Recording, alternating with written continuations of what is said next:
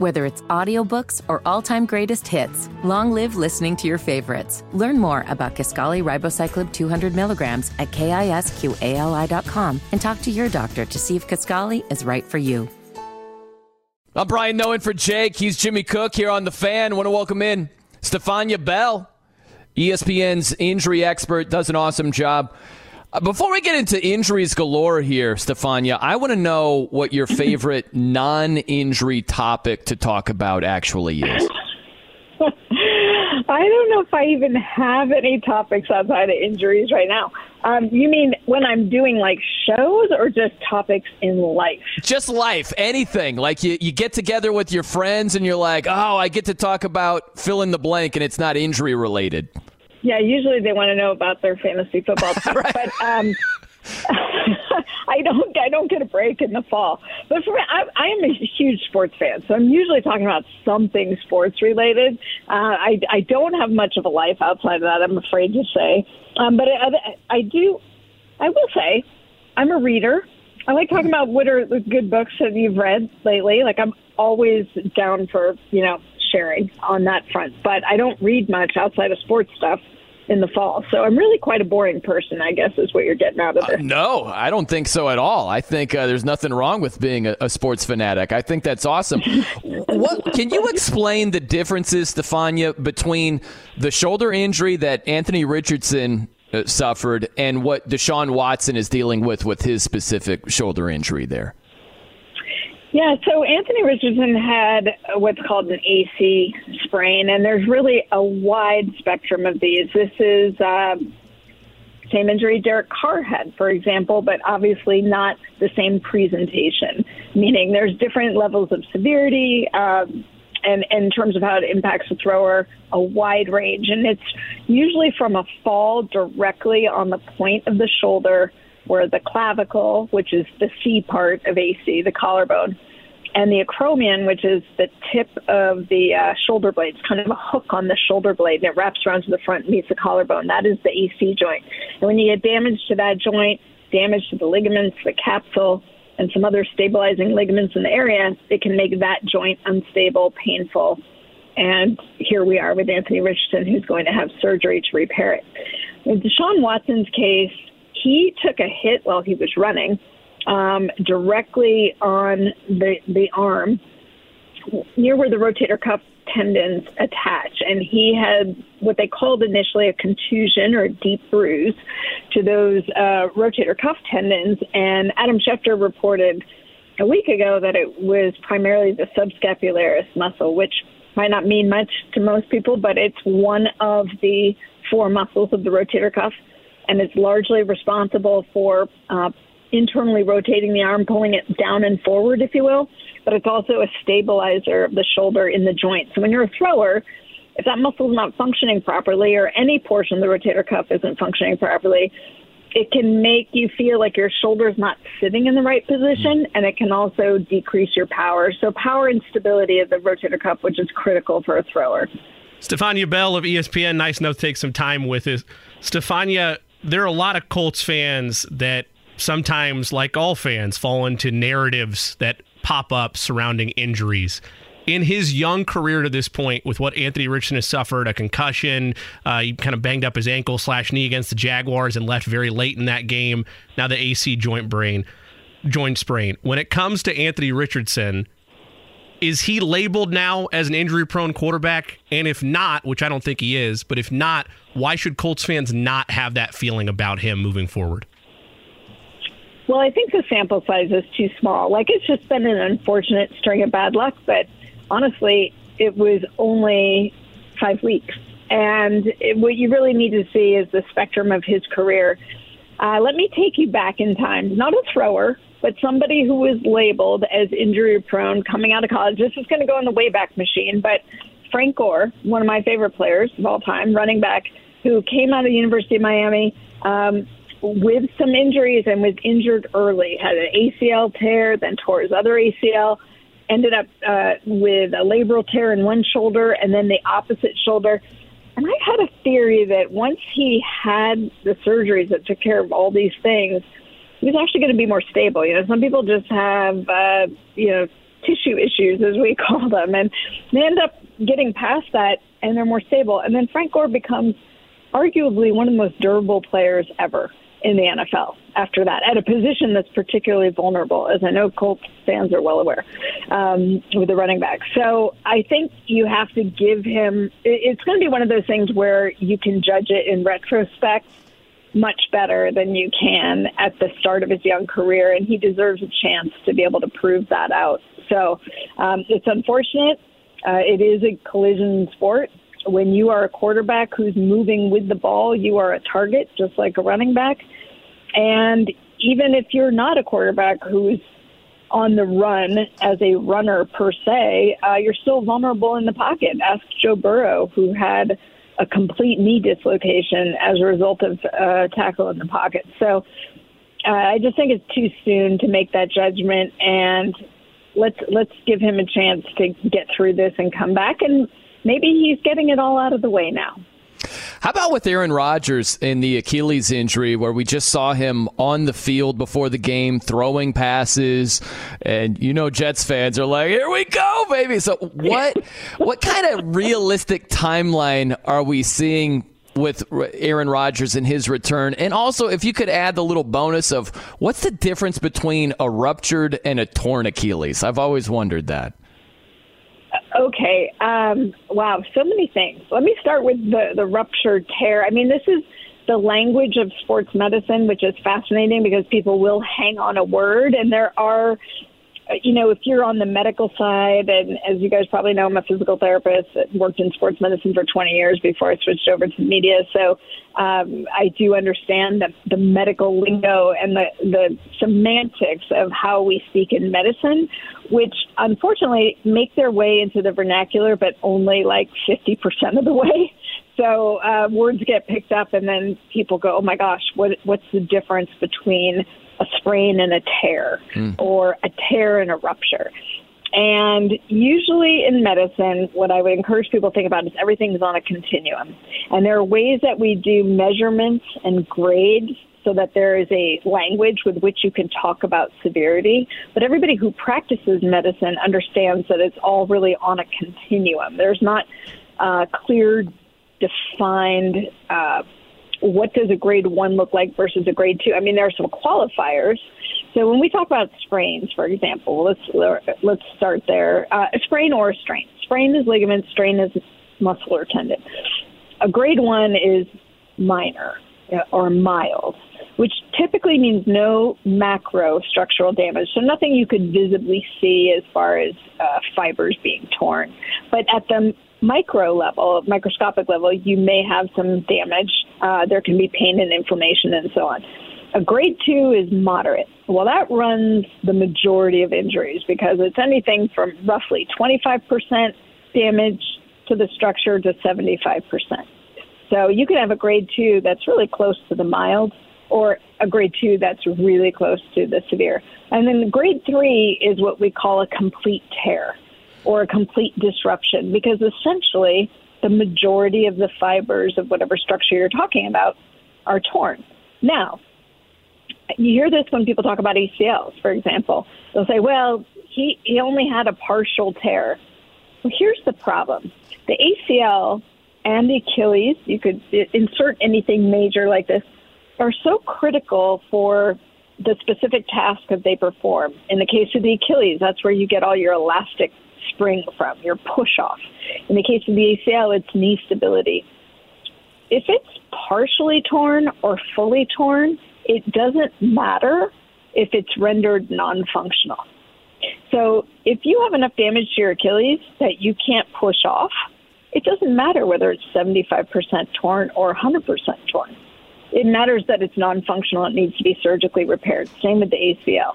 So usually ruptured implies a complete disruption versus torn could be on the spectrum. But functionality ultimately drives decision-making there. ESPN Stephania Bell is our guest. Stephania, is there clear data one way or the other at this point in the argument of injuries on artificial turf versus natural grass? No, and you really need like an hour to dissect all of this. And an hour might be, underselling it. But I will say that Stephen Holder and Kevin Seifert put out an article. Perhaps you guys saw it because obviously Stephen being local, covering the Colts, and on sort of the conversation around field surfaces. I was just at the NFL league meetings earlier this week, and surfaces are an ongoing point of discussion.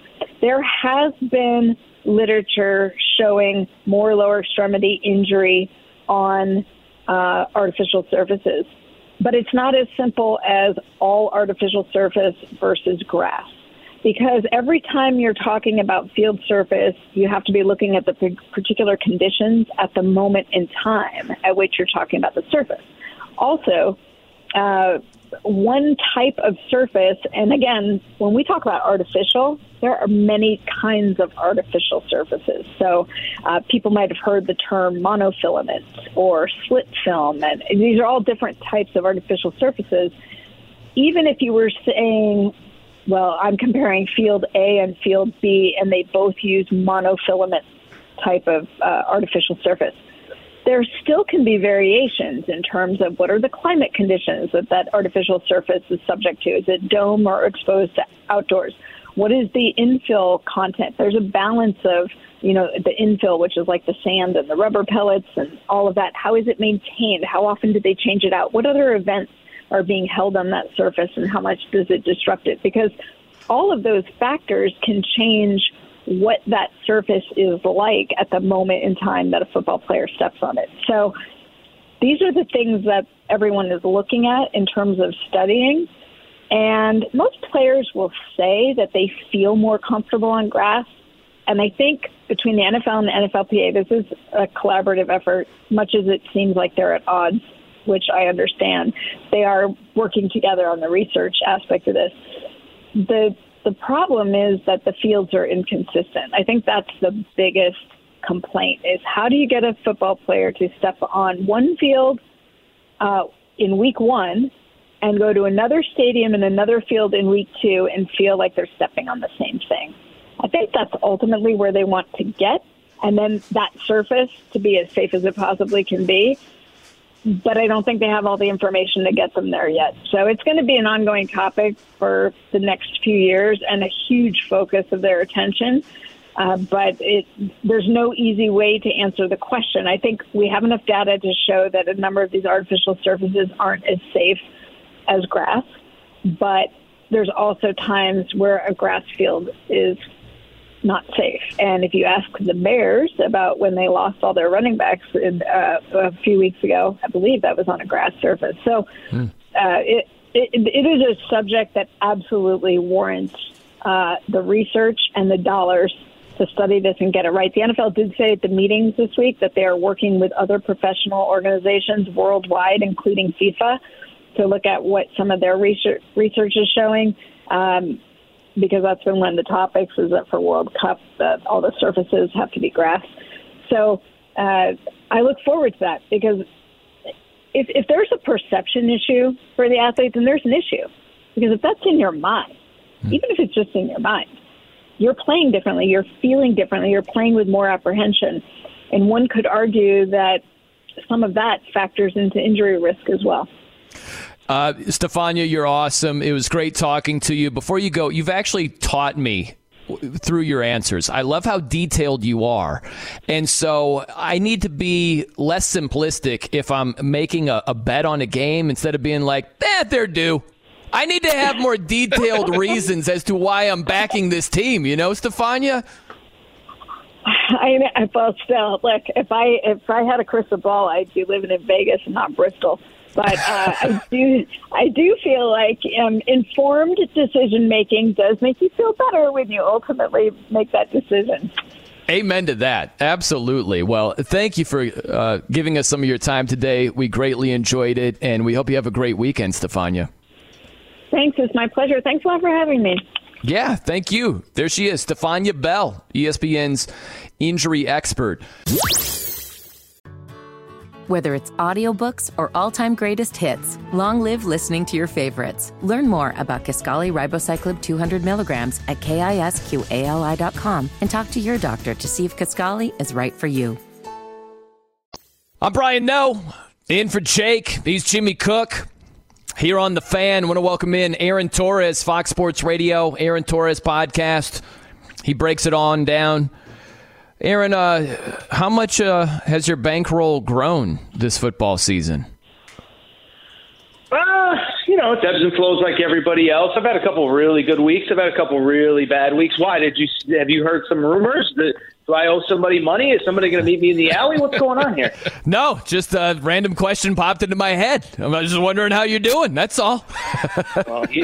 Well, listen, you know what I do is I listen to Countdown to Kickoff presented by BetMGM on some station somewhere. I don't know where, and that's where I get all my advice. And generally, it's been going pretty good for me. So there you go. Bill Krakenberger. Follow that guy's advice. Yeah. He's a sharp guy right there. Hey, how about this with Michigan, allegedly dirty, cheating, Patriot-like scoundrels over there, sign stealing. And did you hear this? The latest portion was Michigan State reached out to the NCAA and said, hey, we're thinking about not playing this game. What's your reaction to Sparty even kicking that idea around? Well, from the Michigan State perspective, it's soft. But, I'm curious actually for your guys' perspective, because I've heard the full gauntlet from Michigan fans, non-Michigan fans, whatever. I understand the concept of everybody steals signs to some degree, okay? I do think if you are sending people on the road, and that is what the accusations are, that is a significant advantage that in theory nobody else in college football has. And so, I guess I have a lot of different reactions, but I just am shocked that there is a big segment of the population that's everybody does this. I don't know, it's not that big of a deal. It's I feel like it is a very big deal because it is if what happened, if what is accused of happened. I don't know. I just do feel like it's a big deal. I do feel like it's a significant advantage. And I'll be honest, guys, as a guy who picked Michigan to win the national championship and has reveled in them kicking the crap out of everybody this year, it's making me re-question all of my Michigan takes. I'm like, is Michigan that good, or are they literally just cheating their off to have this advantage?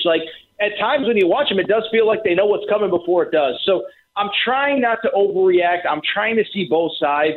I am a little surprised by those that are saying that it's no big deal, but I'm also curious what you guys think and if I'm being an old fuddy-duddy and overreacting to this stuff. I mean, the bigger thing for me in terms of where the allegations have come from is how do you go about, and maybe this is a better question for you, Aaron, how do you go about proving that Michigan systematically had a plan in place to send people? Are you tracking flight records of team personnel? How does one go about trying to figure out proof that they did this and that there's no doubt that they had an unfair advantage? Because to me, I don't sit back and say, oh, well, everybody does it, so it's okay. I go more towards, well, all right, these allegations are made. What are the steps to proving that they happened and prove that they gave an edge? Has that come across your table yet in terms of what the NCAA's process is to prove intent?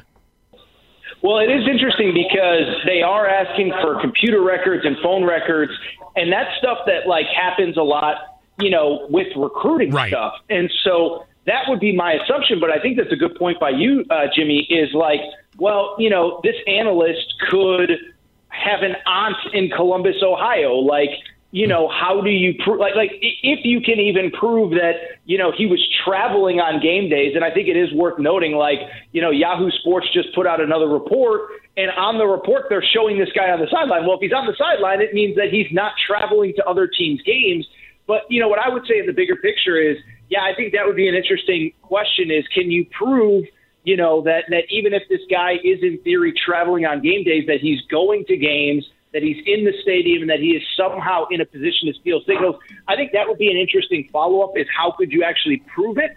But I think if he was doing what he was accused of doing, I think it's hard to argue that it that there was nothing nefarious going on at all, which, again, is what Michigan fans want you to believe. How about the college game of the weekend? Number 7, Penn State at number 3, Ohio State. Two really, really good defenses. Offenses, Right. So as far as Ohio State favored by 4.5, total 45.5. If you want to look at it from a betting perspective, hey, be our guest. If you don't want to go betting at all, be our guest also. What do you think about the game, though?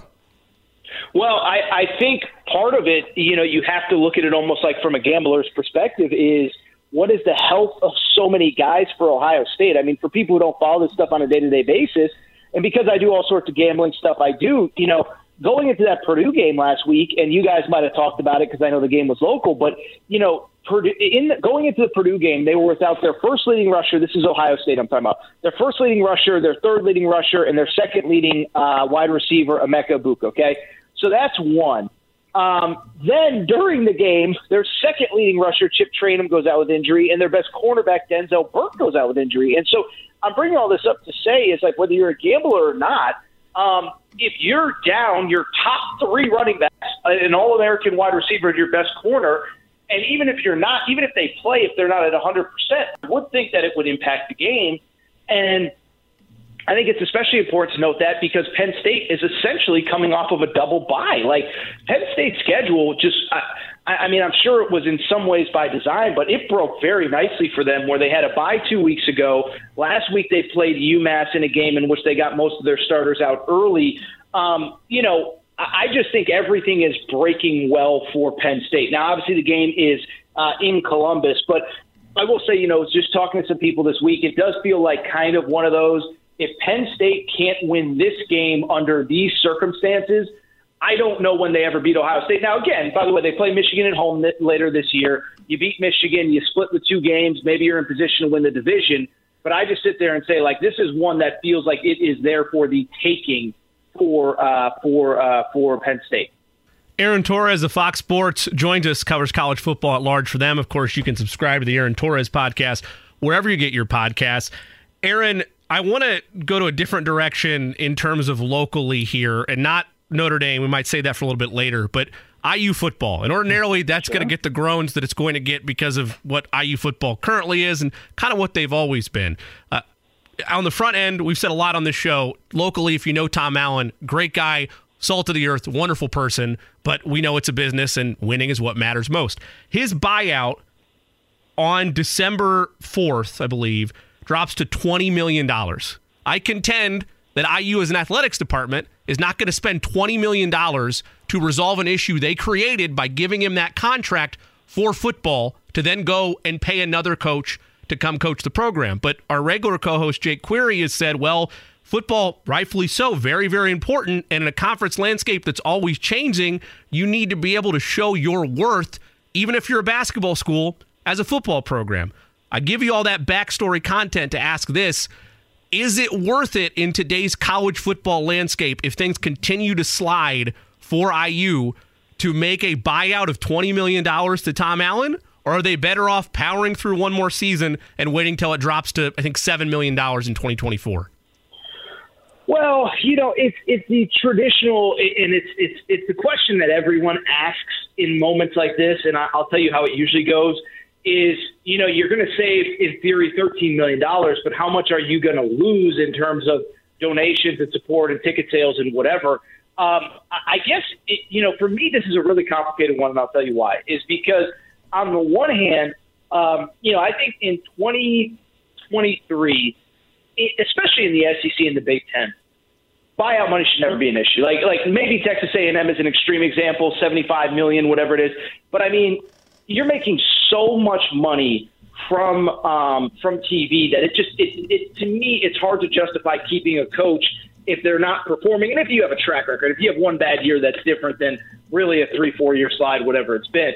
I guess my counter to that would be, I'm curious what kind of candidates would want the Indiana job given where the Big Ten is going. Like, I even look at, and this isn't a knock on Indiana football, like, I even look at it from the Michigan State perspective. It's like, Michigan State, I think there's a lot of candidates that would have been interested, 18 months ago if something like this had happened, versus now where you're not just going up against Ohio State, Penn State, and Michigan, but you add USC and UCLA, then you add another 2 teams this past year. So I think what should be going on and what probably is going on is I think that the AD should be really working hard behind the scenes to get a feel for, okay, who would be realistic if this job opened? Who could I actually get? Because to commit $20 million to fire a guy with no real plan on who would actually be interested in replacing him, I think would be a grave, grave, grave mistake. I'm not saying you have to have a verbal agreement and you have to have a press conference the next day to welcome in the new head coach. But at the same time, I do think you got to be doing your due diligence, because this is no disrespect intended, but I do think it's going to be a hard job to fill given the future landscape of the Big Ten. I want to shift to the NFL for a second. If you look at the Colts, there were a lot of fans that thought, hey, this is probably not going to be an exceptional season, wins and losses wise, probably not going to be a playoff year. This is about Anthony Richardson's development, and 4 starts in, he's out for the season. So if you were hoping to see great development from Anthony Richardson and he's on the shelf now, what are you hoping for at this point as a Colts fan? Such an interesting question. No. And it's tough. And it's exactly right. It's like, because it turns into a thing of like, what were expectations coming in? What did they then become? Oh, by the way, and we know the answer to this is, Jonathan, I almost called him Jonathan Allen. Jonathan Taylor came back a few weeks ago. And so you sit there and say, like, okay, like, all of a sudden you're 3 weeks into the season, 4 weeks into the season, whatever it is, you're 3-2, and you're sitting there saying, like, we got a shot at this thing. Then obviously Richardson goes down. I know Minshew's been kind of up and down. Is it weird for me to say I don't really have a great answer to that question? And it's only because, guys, is that, I understand that the division isn't great, but Jacksonville does appear, especially after last night, is starting to separate itself. And it's like, what is realistic? And I know these are professionals, and I know that,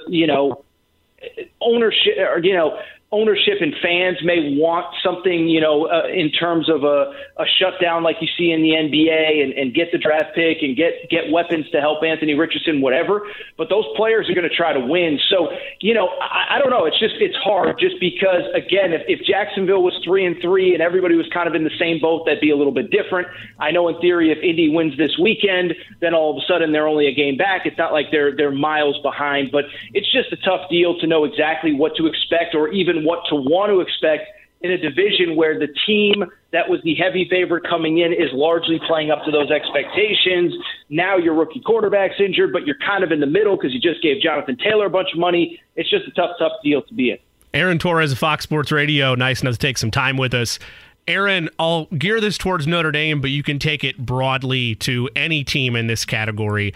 When the playoff expands, and I know we're operating with details that we don't know yet because it'll be new when it does expand next season, but when it expands, could a 2-loss Power 5 or perennial program like a Notre Dame make the playoff? Is 2-loss a death sentence, or is it still possible to make it when the playoff expands?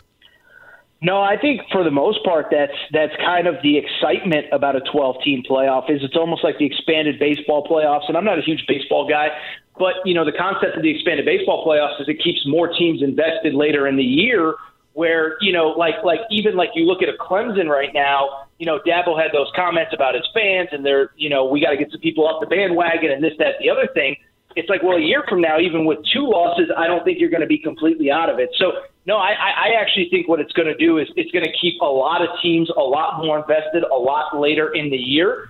Now, I do think it's going to take away somewhat from college football because, the margin for error will be greater for even in Ohio State and Alabama where, it's hard to envision a 12-team playoff scenario where even in a quote-unquote down year, Ohio State isn't in. Alabama last year, they had those 2 losses, and you could tell they didn't look like a typical Alabama team. Well, you put that team in the playoff with Bryce Young as a 7 seed and 8 seed, good luck to whoever's got them in the opening round. So, no, I think it's very fair to say that 2-loss teams will very much be alive. Now, how many of them will get in and how is it going to look? That part I don't know. But yeah, I think if you're finishing with 2 losses, if you're right on the cusp in most of these power conferences, you're going to have a pretty good shot. Especially, by the way, keep in mind we're going to have one less power conference next year without the Pac-12. Well, hey, Aaron, always good to catch up with you, man. I hope you have a fun weekend watching ball, and it's also profitable, huh? We're hoping for a big weekend here, right? Yes, well, I know where my pregame listening will be to make sure that I am profitable. But, yeah, it'll be a good weekend. It'll be a good weekend. By the way, Indiana Hoops got a little recruiting announcement here maybe in the next hour or so. So, I'll be tuning back into you guys to hear what you have to say if that happens. Hey, Aaron, by the way, last time we talked to you, you were kind enough to make time for us while you were on the fly packing. So I hope that your trip went well, and I hope it's less stressful leaving us today. Well, it's less stressful, but it's also more sad because I have nothing on the docket pretty much from now until the end of time. Like, I'm not going to some beach getaway here for a few days. But that's right. I forgot about that. But, yeah, no, it was a great trip. Now that I'm not essentially 9 weeks into college football season, I wish I had another one on the schedule. But listen, this is what we work for, right? We work hard. We're lucky to do what we do, so I can't complain. But, yeah, it was a great trip. I thought about you guys a lot while I was sipping pina coladas on the beach. I'm sure you did. Yeah, very nice, man. Well, hey, we'll catch you soon, Aaron. Take care, bud. Thanks for the time. Thank you, fellas. Have a great afternoon. You too. There he is, Aaron Torres, Fox Sports Radio, Aaron Torres Podcast. Whether it's audiobooks or all-time greatest hits, long live listening to your favorites. Learn more about Kisqali Ribociclib 200 milligrams at KISQALI.com and talk to your doctor to see if Kisqali is right for you. I'm Brian Noe in for Jake. He's Jimmy Cook. It's Aquarian Company here on The Fan. Kevin Bowen from the Wake Up Call joining us here. KB, what is going on, man? How have things been going in your world? And I want to know, as we're hearing from a boy band in the background, do you have any musical guilty pleasures on your list there? Well, if I'm going to fully raise my hand here, I might have hummed that just a little bit. There you go. So, Eddie Garrison, you got me there Friday at 2 o'clock. Yeah, I mean, I'm probably like if I show up to a concert and I feel like you're entertaining the audience, I'm probably going to get behind you. I mean, like, I'm not saying like, oh yeah, I'm going to every country, boy band rap, whatever, Shania Twain concert here. But for the most part, I don't feel like I'm too against any sort of music. But yeah, again, hand raised, I was probably humming that a little bit there. What would be the most random concert that you've attended? Oh, boy. I did a weeknight concert in Louisville for Kesha. Are you familiar with Kesha? Yeah, oh, yeah. Okay. Yeah, Kesha with good friend Ryan Dorsey. So that was quite a humbling experience, waking up for work the next day, realizing to myself, wow, I really went to a Kesha concert last night, and here I am having to, have awkward icebreakers in the break room with my coworkers. So, yeah, I would say Kesha on a Wednesday night on 4th Street in Louisville. I do like that she has. Does she have the the money sign as the S? I've seen that a couple of times in her name, right? I was going to say you are on it, Brian. No, That's right. Spelling is key. It is not the S. It is the Shift 4 key, right? That's right. Get the money sign on it. That's beautiful right there. Okay, sports. So what are you thinking about the Colts taking on the Browns, who just beat the Niners? What do you think about this particular matchup here? Yeah, I think it'll be pretty ugly. When you look at the over-under, I'm a little surprised it's as high as it is, right around 40-ish.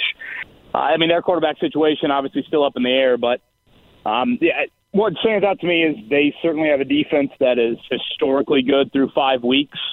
I also think they have a couple of individuals that can kind of go win you a series, win you a game, and Myles Garrett and Amari Cooper. I'm not sure if the Colts have that. They certainly don't have it a pass rusher and wideout like the Browns do. But I say this in all seriousness, I think in a game like this, when the score is going to be as low as it is, the weapon of a kicker in Matt Gay, I think is huge for the Colts. So, again, I expected very low scoring. I think I said this morning on the show, not sure how politically correct it is, but I call it the puberty game. First one to be a teenager, I think, wins. So first one to get to 13, in my opinion, wins on Sunday. So that's where my head's at. KB, I heard Eddie ask you this before you came on, and so I only heard right half of the conversation. So if you don't have clarity on this, I'll move on to a different question. But we have the final injury report. I guess two-parter, your reactions to, or not the final one, but we got the Colts announcing who's out. I guess your thoughts on the injuries as it stands, and with Alec Pierce, any updates on what you saw today or if he practiced today? Yeah, so obviously Braden Smith is a big loss. Kylan Granson is a notable loss. He's played the most out of your tight ends.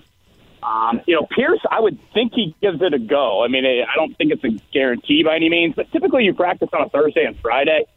That's usually a good indication. But again, the loss of Braden Smith is huge, when you're facing a Myles Garrett, and I think Cleveland has an underrated defensive line outside of Garrett. I think they've got pretty good depth with that group as well. So, yeah, it's not ideal in losing a guy like Granson, but in particular Braden Smith, when you're facing one of the best defenses in the league, that's a big loss. How would you, to someone who hadn't watched Anthony Richardson throw one pass or take one snap this season and said, hey, KB, man, you do radio in that area. You watch every single play. What do you think about him going forward? What would you say to that person? You just strictly talking him on the field, or are you factoring in the injury situation as well? Well, both. All things considered, what do you think about the guy going forward? Yeah, I think what I've kind of said about it is I feel like you are highly – well, I think I said this to Eddie earlier in the week. I feel like kind of the two takeaways I have with Richardson at the end of the year are this. I think the returns on him in a positive direction could be a little bit earlier than I thought. Like, I think we all were this, oh my gosh, he's 20, he's about to turn 21, he's got 13 career starts. You're not going to see the returns on him until, year 4, like something like that. And now I'm kind of like, wait a minute, that was pretty good, albeit a very small sample size. I think this could happen a little bit earlier. Now, on the flip side of it, you can't ignore the small sample size. And, I mean, there's so many different numbers you can look at. 173 snaps is an extremely low number. He only played really a quarter in a series on the road all year, which is kind of crazy to think about. And then again, the injury situation for me is not so much the shoulder worry. It's more of just playing style and how long is the career window. So that's probably the other takeaway I have. Again, I think the return on him could be a little bit earlier in this, year 1, year 2, year 3 sort of cycle. But the career window of, when you draft a guy top 5, you're thinking, oh, he's the guy for 10, 12 years. Now I watch him and think, that might be a little bit, optimistic to kind of already pencil in what he's going to look like at 28, 29. Just stylistically, if you look at, dual threat guys, I mean, Donovan McNabb and Steve McNair and Michael Vick, I mean, those guys all had to kind of alter their games and just didn't have the same sort of staying power as a dual threat nature. And that probably will be the case with Richardson. And obviously health will be a big factor in it. Kevin Bowen is our guest, the Fan's very own. You hear him 7 to 10 a.m. on the Wake Up Call with KB and Andy. Of course, Colts beat writer for 1075thefan.com. Kev, we are 11 days and a couple of hours away from the trade deadline in the NFL. And I know, unlike baseball and basketball, there's less buying and selling that really happens year to year at the deadline. But I think we can probably safely assume Colts won't be buyers in this situation. So I'll phrase it this way. Where do you see them acting as we get closer to the deadline? As a neutral party or as sellers? And if it's the latter, does that at all concern Michael Pittman Jr.? Yeah, it's a good question. I would probably say more of a neutral party. Now, I might be a little bit more open-minded to selling than most. This is how I view the trade deadline. I view it in a very, if you are going to make a move that is going to take you from playoff contender to Super Bowl contender, then you buy. If you're not that team, then I believe you should be in a sell type of mode. That might be a little bit too harsh to just kind of boil it down to that. Obviously, there's not a ton of teams you would throw into that category, but that's kind of how I view it. I especially view it with contract year guys that are not part of your 2024 plans. So if you sit here right now in mid-October and you map out what 2024 is going to look like, that to me is Zach Moss is in a contract year. Julian Blackmon's in a contract year. Grover Stewart's in a contract year. Pittman, to me, I think should be in your 2024 plan, so I don't put him in that group. Someone asked me the other day, what about Buckner? Buckner, to me, I think is still an important piece for multiple years, and he's not in a contract year, so I don't view that. Kenny Moore's in a contract year. So, again, those are some of the guys that you look at. But last year's trade of Nyheim Hines for Zach Moss in a fifth-round pick, I mean, that was selling in a way, but, you got a little bit of return on that. I think that not trading Stephon Gilmore at the deadline was a bit of a mistake, though. So maybe you could have got a little bit more. So that's kind of how I view the old trade deadline. There are a lot of Colts fans, KB, as you well know. Their number one hope for this season was Anthony Richardson getting a ton of work, seeing his development, and now he's on the shelf after 4 games. So if that was your number one hope, what now becomes your number one hope from here on out for the Colts season? Yeah, I think when I did a storyline list at the start of the year, obviously Richardson was 1. Taylor was 2. How would that situation play out? I think 3 on the list, and I'm grouping 2 young guys together. It would be Kwity Paye and it would be Bernhard Raimann. And if you can get to the end of the year, you can say that at least one of them is the future at that position, and you feel really good about it. That's an important piece to the Anthony Richardson puzzle. And there's 2 things with Richardson. It's development and it's support. Well, development's gone. I mean, there's nothing you can develop now the rest of the year. Support, though, you can continue to try and find that. And again, Raimann at left tackle, is that, Tarek Glenn to Peyton Manning? Is that Anthony Costanzo to Andrew Luck? I mean, that is, huge for, his health, of course. And obviously, you talk about, what pain and what a salary cap situation looks like. If you're paying Raimann third-round pick money to be your left tackle for the next 3 years, that's great news. Paye, I'm probably not as, stamping the approval of that just yet, but we'll see how the rest of the season plays out. Obviously, Michael Pittman wins with him being in a contract year. I mean, that one, certainly is another piece. How does Kenny Moore and Shaquille Leonard play the rest of the season out? And Shaquille Leonard's kind of in a pseudo contract year. And then the other name I throw in there, and I would have said it at the start of the year because he missed so much the offseason, but what does Juju Brents look like? I mean, that's a premium position. He's also getting baptism by fire, and he's a guy that all of a sudden, if you have an outside corner that you feel really good about, that's an important piece at a critical position moving forward. So I still think there are plenty of storylines to watch. It's just nowhere near as important as, obviously, what you have with Anthony Richardson. Kevin Bowen is our guest. Again, you can hear him 7 to 10 a.m. right here on The Fan, the wake-up call with KB and Andy. KB, with where things go from a wide receiver and tight end room development standpoint, do you still have the utmost confidence that Gardner Minshew provides a type of stability to have real hard evaluations about those specific rooms this offseason? Because I know you've mentioned this as well. It's critical this offseason to fine-tune weapons around Anthony Richardson to bring along his development in 2024. Is Minshew still capable of doing that for the Colts at a minimum in terms of where expectations are for him the rest of this season? Yeah, that's a good question. And Pierce is the name that pops into my head most when you ask that question. I would like to think so. I'd like to think last week was the anomaly. He missed Pierce, let's be honest, early in that game. Right after the fumble for the Travis Etienne touchdown after that, you were down 14-3. Pierce got behind his man. You had a chance to hit a deep ball, and you didn't do that. So he would be the one. Again, I would like to think that you can have that sort of evaluation, but I would hope. So Pierce at wide out, and then, tight end wise, just some of the young guys. I mean, see kind of anybody in that group really, really step forward, because to me, it's just a bunch of guys right now. Whether it's audiobooks or all-time greatest hits, long live listening to your favorites. Learn more about Kisqali Ribociclib 200 milligrams at KISQALI.com and talk to your doctor to see if Kisqali is right for you. How about this crazy season for our Irish, KB? Goodness, we're up, we're down. topsy-turvy. If you had to boil it down to one word, this is a hard question. What's the one word for Notre Dame's football season thus far? Yeah, it makes me think I need to see a cardiologist, to be totally honest with you. Yeah, I know it's not one word, but that's probably where I would go with it.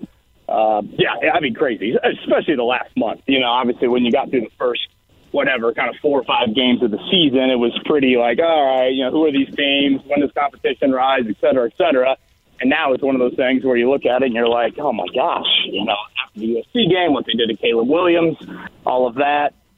It's one of those things where, all right, 10-2 and play Brian Kelly in the New Year's Six Bowl. I'm like, all right. So, yeah, it's been crazy, and part of it's just college football. I mean, to have that play happen against Ohio State and the end of the game play out, then it's like, all right, you got to run the table, and what happens against Louisville happens, and you beat your rival, you do that to Caleb Williams, and it's like, well, that just pretty much means you have recruiting momentum back on the table. It's just what I don't love about college football, and what I do love that the playoff will expand. So, 10-2, you can kind of backdoor your way into it a little bit. That feel of it. So it's been crazy. I'm more of a Freeman guy than most. I think it's a good try to change up a little bit more of your roster depth and your overall recruiting. And, college football, it's just different. And what you want as a head coach than the NFL. The NFL is so game-centric, so, X's and O's-centric. College football is so much more about your brand and the ability to recruit and have roster depth. And I think that has hurt Notre Dame in the past. So, I am glad that the USC game happened as it did, just because hopefully it'll kind of quiet some of those Freeman waters now. I will say we had an opportunity to talk to Aaron Torres, who covers college football for Fox Sports, and he reiterated that same thing because, Kev, I've gone back and forth. For Notre Dame, the conference narrative is always going to follow them, but with the expansion, is 2-loss a death sentence? And he reiterated what you and I have talked about in the past, that it likely won't be. Now, of course, it will depend on who the 2 losses are. I would argue, depending on how Louisville looks the rest of the year, that's in the moment. Yes, an awful loss, but it's the same thing that Clemson fans were hoping when they lost to Duke to start the year, right? Maybe Duke will be good enough to where it's not a bad loss. Now, if you have another situation where you lose to Tulane or Marshall or something like that, it was one of your two, maybe, maybe not so much luck, but if it's to a ranked team, there's at least hope, not just for Notre Dame, but a lot of college football fans where their season life extends further with the 12-team playoff. Didn't have Tulane catching strays in the afternoon. Man. Yeah. It was Toledo. Wasn't that the close game a few years ago? The first game ever on Peacock. Yes. If I remember correctly. Took some late work by the Irish to rally against mighty Toledo. That was a day. Yeah, it did. But no, I mean, in all seriousness, Jimmy, I'm speaking for Maddie Bowen, my wife, more than anything. She's just like, this is what I hate about college football. Look how mad you are after this Louisville game. The season's already over. And I'm like, I know, next year it'll be a little different. So, yeah, I guess it's just part of life right now in the old college football world. Kevin, it looks like Andy Sweeney and Kent Sterling were correct on Boogie Fland, just committed to Kentucky. Kentucky is the official announcement. Is that it? Yep. Gotcha. Yeah, I think that's a notable. I mean, not to act like I follow recruiting very closely, but to me, guards in college basketball to make up a IU's roster, that would seem to be a notable loss. Obviously, the transfer portal allows you the ability to get out of that pretty quickly compared to years past. But yeah, I would say that is a bummer for the Hoosiers. Just glad you and Andy on the message board were correct. Shout out to Andy Sweeney. He had that early in the week. He said that Boogie Fland to Big Blue Nation there. Yeah, Peaks.com was not happy with Andy and myself, who they were calling Ken Sterling. Yes. Man, I feel like we're ending on such a down note, KB. Do you have anything to, I feel like, what would be a good example? I don't know, you're down, you just went down by 10 points, and then you rally with 2 late touchdowns. What do you think, Jimmy? I got it. Has it been released yet, the Max Bowen prediction on the helmets yet? Has that happened? It has been done. It has not been released, though. What a tease. Yeah, I don't know if that's it. Yeah, nothing like teasing your 13-month-old kid picking a football helmet. for the side. So let's just say this: I think the home faithful will be pleased. Ooh, okay. There you go. Very nice, KB. Well, hey, man, hope you have a fantastic weekend. Maybe blast some Kesha while you're driving around town, and full-fledged ball weekend, wall-to-wall, college and pro. Say no more. Kesha is all you need to get the juices going. So you boys have a great weekend as well. All right, thanks, KB. There he is, Kevin Bowen. Wake-up call with KB and Andy here on The Fan.